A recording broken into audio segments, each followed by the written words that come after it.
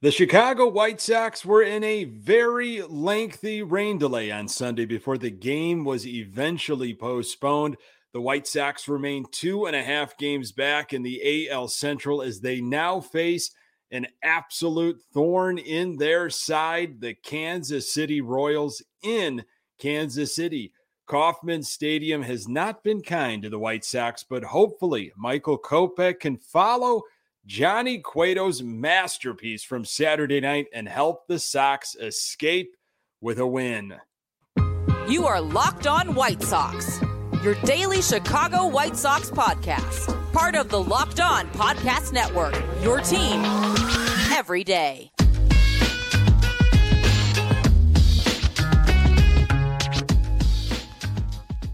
Hey, Sox fans, welcome to Locked On White Sox. Thank you for making Locked On White Sox your first listen each and every day. We are free and available on all platforms. Follow us on Twitter and Instagram at Locked On Sox. Also, subscribe to our YouTube channel.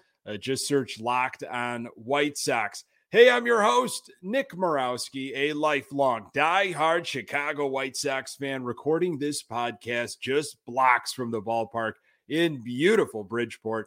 You can find me on Twitter at Nick_GGTB. Really appreciate you letting me steal some of your time to talk White Sox. Locked On White Sox is part of the Locked On Podcast Network, your team every day. Folks, I know you have so many different outlets and are consuming so much White Sox content. I just want to thank you once again for giving some of your time to the Locked On White Sox podcast. This is actually my 100th episode here with Locked On White Sox. I can't believe we're at that milestone already, but I do appreciate your continued support. Despite the up and downs from this season, thank you so much for continuing to make this one of your spots when consuming White Sox content. We got a lot to get to. Yasmani Grandal hurt his knee trying to score from second. Who's to blame if there is blame to go around? Johnny Cueto is must-see TV, and his performance this past Saturday was nothing short of brilliant. And why does Tony La Russa continue to walk hitters when they have two strikes? Apparently, we are all just overreacting. State of our White Sox, they are 62-59, 2.5 games back in the AL Central, chasing the Cleveland Guardians with 41 games left. The White Sox split their 2 games with Cleveland that they actually played this past weekend. Lost on Friday, won on Saturday. We'll break those games down. They were rained out on Sunday. It is to be determined on when that game will be played. Again, is that something maybe that the league will wait to see if the game even matters? If there is a tie between the Guardians and the White Sox, maybe that they play a game after the regular season schedule has finished to see, what can happen there. If it's not necessary, do they even play it? We will see. A very lengthy rain delay. Felt bad for the folks that made the trip. They seem to give hope to fans for a while there. This was supposed to be the NBC Peacock game, the early game. And I felt like maybe 3.5 hours or so, if not more, they finally decided to postpone it. A lot of theories maybe that Cleveland just didn't want to face our ace, Dylan Cease. Cleveland's got to get over to San Diego, and they figured, well, maybe we should get going sooner rather than later. That will help us out. Who's to say, but kind of left you with an incomplete feeling. It would have been nice to get that game in, feeling confident with Dylan Cease on the hill, and it had an opportunity to be then 1.5 games out instead of 2.5. The Sox are, of course, in Kansas City this afternoon for a makeup game, then off to Baltimore, and then they'll finally come home at the end of this week to face the Arizona Diamondbacks. Kauffman Stadium has not been kind to the White Sox. We'll talk a little bit about that matchup later in this episode. Let's go to Friday, game one of the Cleveland series. A disappointing, dejecting game after the embarrassment against Houston in that last game of the series in Chicago. Elvis Andrus made his debut on Friday. Sox, though, lost 5-2 to the Guardians. Some interesting developments with the lineup, and before the game even started, you've got Gavin Sheets, who went 4 for 4 on Thursday in that in that debacle, that 21-5 nightmare. Gavin Sheets, of all people, went 4 for 4, and he was on the bench on Friday, not in the starting lineup, in favor of Yasmani Grandal. Okay. I'm not, if you've been listening to this podcast this entire season, really appreciate that. You know that I am somebody that is not going to champion for more playing time for Gavin Sheets. But when you're 4 for 4 and it seems like you're starting to get hot, clearly they want to play a lefty. I don't understand why you wouldn't play Gavin Sheets on Friday. But Tony La Russa, as he tends to do, has his reasons. And the reason that he gave was that in his mind, Yasmani Grandal was showing signs that he was about to break loose. He got a couple hits and walks against the Astros in that series. Yasmani Grandal was 3 for 8 with 2 RBIs against McKenzie, Cleveland starter, heading into that game, while Sheets was only 1 for 6. But again, on Thursday, Sheets was 4 for 4. So not about to break loose. He was breaking loose. It was happening. Okay. Yaz eventually went 1 for 3 in the game with a single on Friday. Maddening stuff. You just shake your head sometimes at the decisions that are made. Want to also talk about the 5th inning in that game. Sox were up 2-0 at this point. Sox had a runner on third and nobody out and could not get the run home. Strikeout. Cleveland, that is a team that gets that run in, okay? They would find a way somehow, whether it is a squeeze, a safety squeeze. They just are a type of team that just don't let that occur. And the White Sox have been horrible with guys in runners in position, especially with the bases loaded. It's been an ongoing problem. That will come up later, especially on Saturday. We'll talk about that big issue with Joe McEwing. Friday also saw another intentional walk with a 1-2 count. Yes, Tony La Russa decided to walk Gonzalez for the Cleveland Guardians on a 1-2 count. The reasoning there is that Gonzalez hitting a 306 in 47 games, but was 0 for 3 on Friday. La Russa did not want to deal with Gonzalez. He also pinch hit for Zavala and lost the DH spot in Friday. I felt like Jason Benetti and Steve Stone had a lot of fun making some interesting comments as those decisions were being made. Andrew Vaughn was unfortunately hit in the mouth. The fastball ricocheted off of his shoulder, it looked like, and hit him square in the mouth. He did not play on Saturday. Eloy Jimenez left the game after swinging at a pitch, hurt his knee, looked pretty bad, but he ended up getting treatment and was in the game on Saturday. Lance Lynn was your pitcher on Friday. He went 5 2/3, gave up only 5 hits, 1 earned run, a walk, 6 strikeouts, and gave up a home run. His ERA 5.30. I thought Lance Lynn pitched very well and deserved more. Ronaldo Lopez had a game he'd like to forget, and he needs to forget that because he, I think, will play a pivotal role down this stretch. Lopez pitched an inning, gave up 3 hits, 3 runs, and 1 strikeout.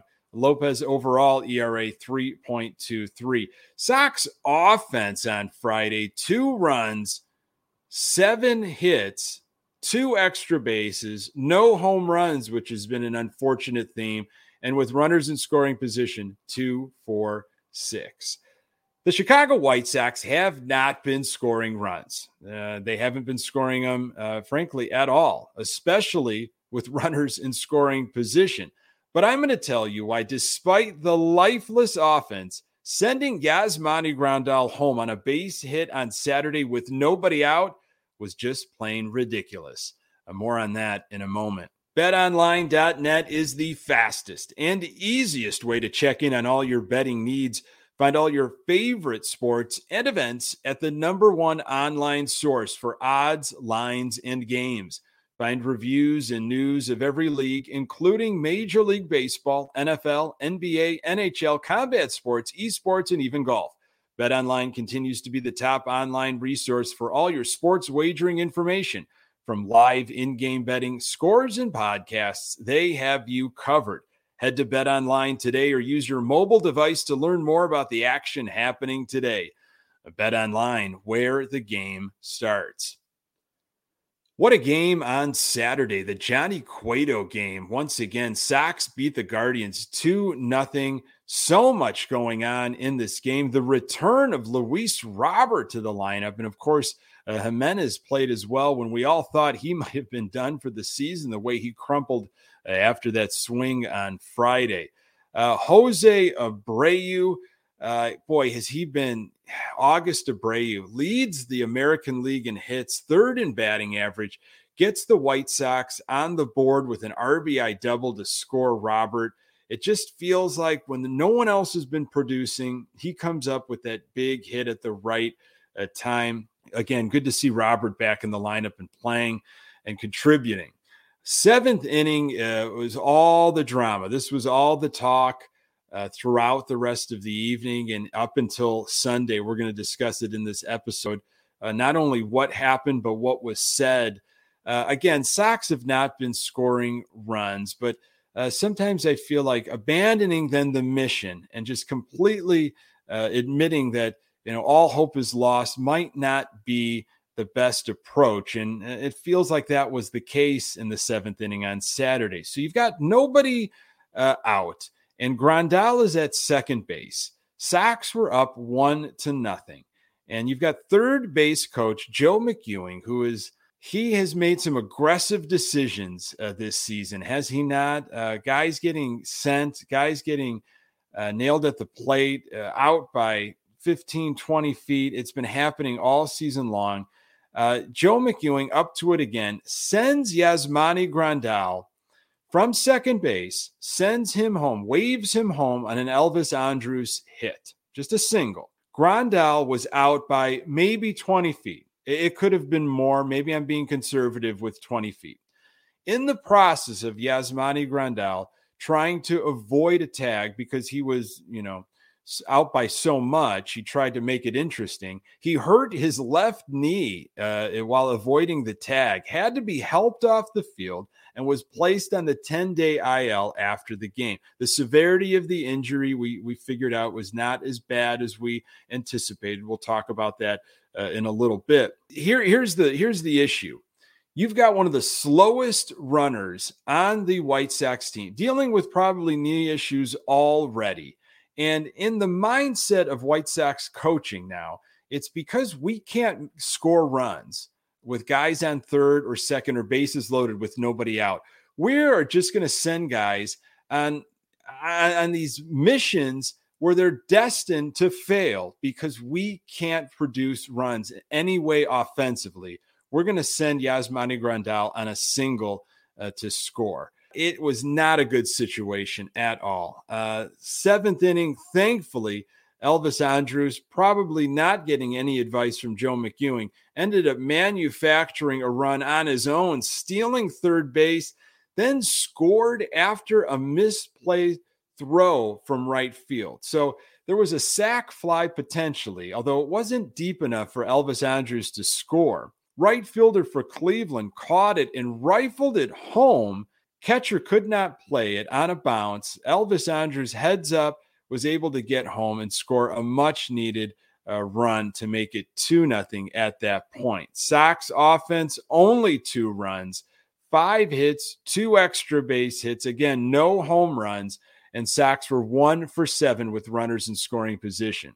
Despite all the goofiness that happened in the 7th inning with Grandal and McEwing, it was the Johnny Cueto show. Boy, was he fantastic. If you did not watch the game and you only caught, snippets here and there, maybe try to rewatch it. 7th inning and beyond, 6th inning and beyond. Cueto's performance, he got better as the game went on. It was awesome. He threw 8 2/3 of an inning, 5 hits only, 0 earned runs, 1 walk, 2 strikeouts. He's not a strikeout pitcher at all. But he's a pitcher. He's not a thrower.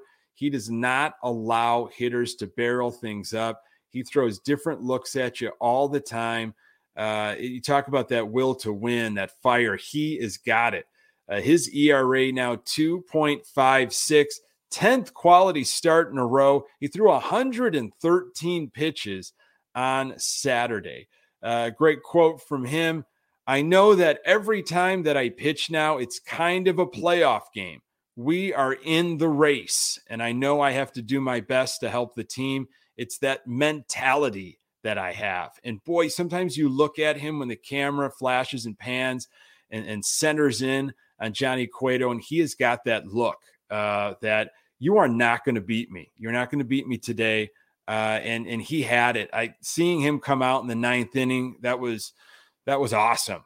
Shocking, but awesome. Liam Hendriks got the 1 out save. He faced Gonzalez. There's that name again. Gonzalez had 2 hits against Cueto in the game, so I understood that one. Hendriks with the 1 out strikeout for his 28th save. Big game for the White Sox. The question still is, why was Grandal even running? 7th inning, he's on second. Replace him with Adam Engel, and then have Zavala take over behind the dish. A head scratcher that we're going to get into. The White Sox, though they have struggled in Kauffman Stadium, however, the time is now to start changing that narrative. More on that in a moment. So prior to Sunday's series finale, that of course never got played, postponed due to rain, the White Sox made some announcements. Again, they placed Yasmani Grandal on the 10-day injured list with a left knee strain. However, further examination of Grandal's left knee revealed no acute damage to the ligaments, tendons, or cartilage around the knee. He is dealing with inflammation caused by the hyperextension of the knee and will progress as tolerated. So that's best case scenario. Hopefully he's able to heal up. Not as bad as we had thought. Sox selected the contract of Carlos Perez from Class AAA Charlotte. Looking forward to seeing what he can provide to the White Sox while Grandal is out. And they transferred right-hand pitcher Kyle Crick to the 60-day IL. So more on this whole situation with sending Yasmani Grandal in the 7th inning with nobody out. Tony La Russa, of course, defending the decision. He's not going to throw one of his coaches under the bus. This is what La Russa had to say about that. If you are having trouble scoring runs, you should learn to be more aggressive, not less aggressive. I'm not talking without sense. So in that case there, as soon as that ball is hit, Yaz is moving. That's what Joe McEwing saw. He made the right call. It just turned out with an injury. So much to dissect there. The thing that La Russa is saying that I find so hilarious is he's basing this whole situation and defending McEwing on the fact that Yaz was simply moving after the ball was hit. With Yasmani Grandal, the bar has to be set at a different level there. You need to have Yasmani Grandal like almost at touching third base when the ball is hit magically somehow. Not simply Yaz is moving. That's why McEwing is going to fire up the arm and send him home on a mission that he's destined to fail. Of course, La Russa said it, but again, Yaz's moving should not be the prerequisite for sending him. That's a pretty low bar. If I'm Yaz, I'm furious. McEwing sent him on a mission destined to fail, and it ended with an injury. He is a slow runner. He's not a very good base runner, which complicates things even more. If it's any other player, I might understand it, even though there were 0 outs at the time. But because the team has been brutal scoring runs from third with 0 outs, you send your slowest guy and risk potentially major injury. It wasn't even close. I don't get that mentality. That shouldn't be the new offensive approach, is because we can't score runs and we've been struggling in that department. We're now just going to send guys just to see what happens. Maybe there's going to be a bad throw. Maybe he's going to airmail it. That's not the right approach at all. From the coaching to the decisions, then the doubling down, it's sometimes very, very difficult. Sox need to turn their focus, though, to Kansas City. They've got this crazy going from Cleveland to Kansas City, then back east to Baltimore. But Kansas City, it is a Monday afternoon. Tough place to play for the White Sox. Michael Kopech is on the mound. He is 4-9 with a 3.25 ERA on the season. Goes for the Sox.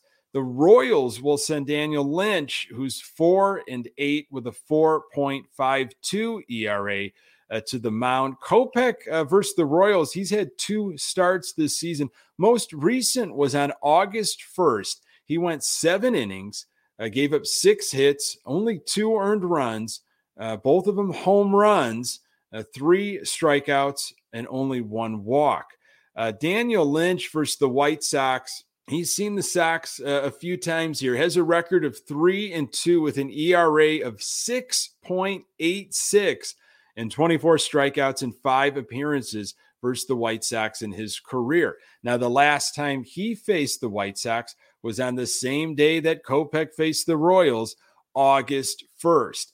And on that day, if you remember, Lynch, 5 1/3 innings, 6 hits, 0 earned runs, 0 walks, and 7 strikeouts. He was tough on the White Sox. What kind of changes have White Sox hitters made? Did they learn anything? What's their approach? They've seen him recently.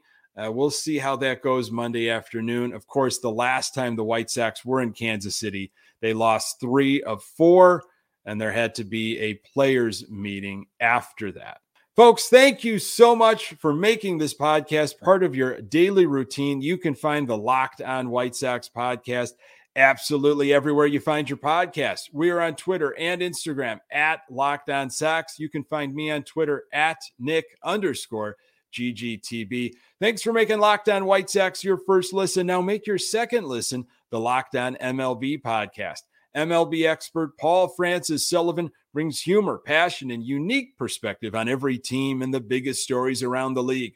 Follow the #1 league-wide podcast, Locked On MLB, on the Odyssey app, YouTube, and wherever you get your podcasts. Coming up on the next episode, I will recap Michael Kopech's outing, hopefully be talking about a White Sox winner. Appreciate you making time for the Locked On White Sox podcast. I'm Nick Morawski, and until next time, go Sox.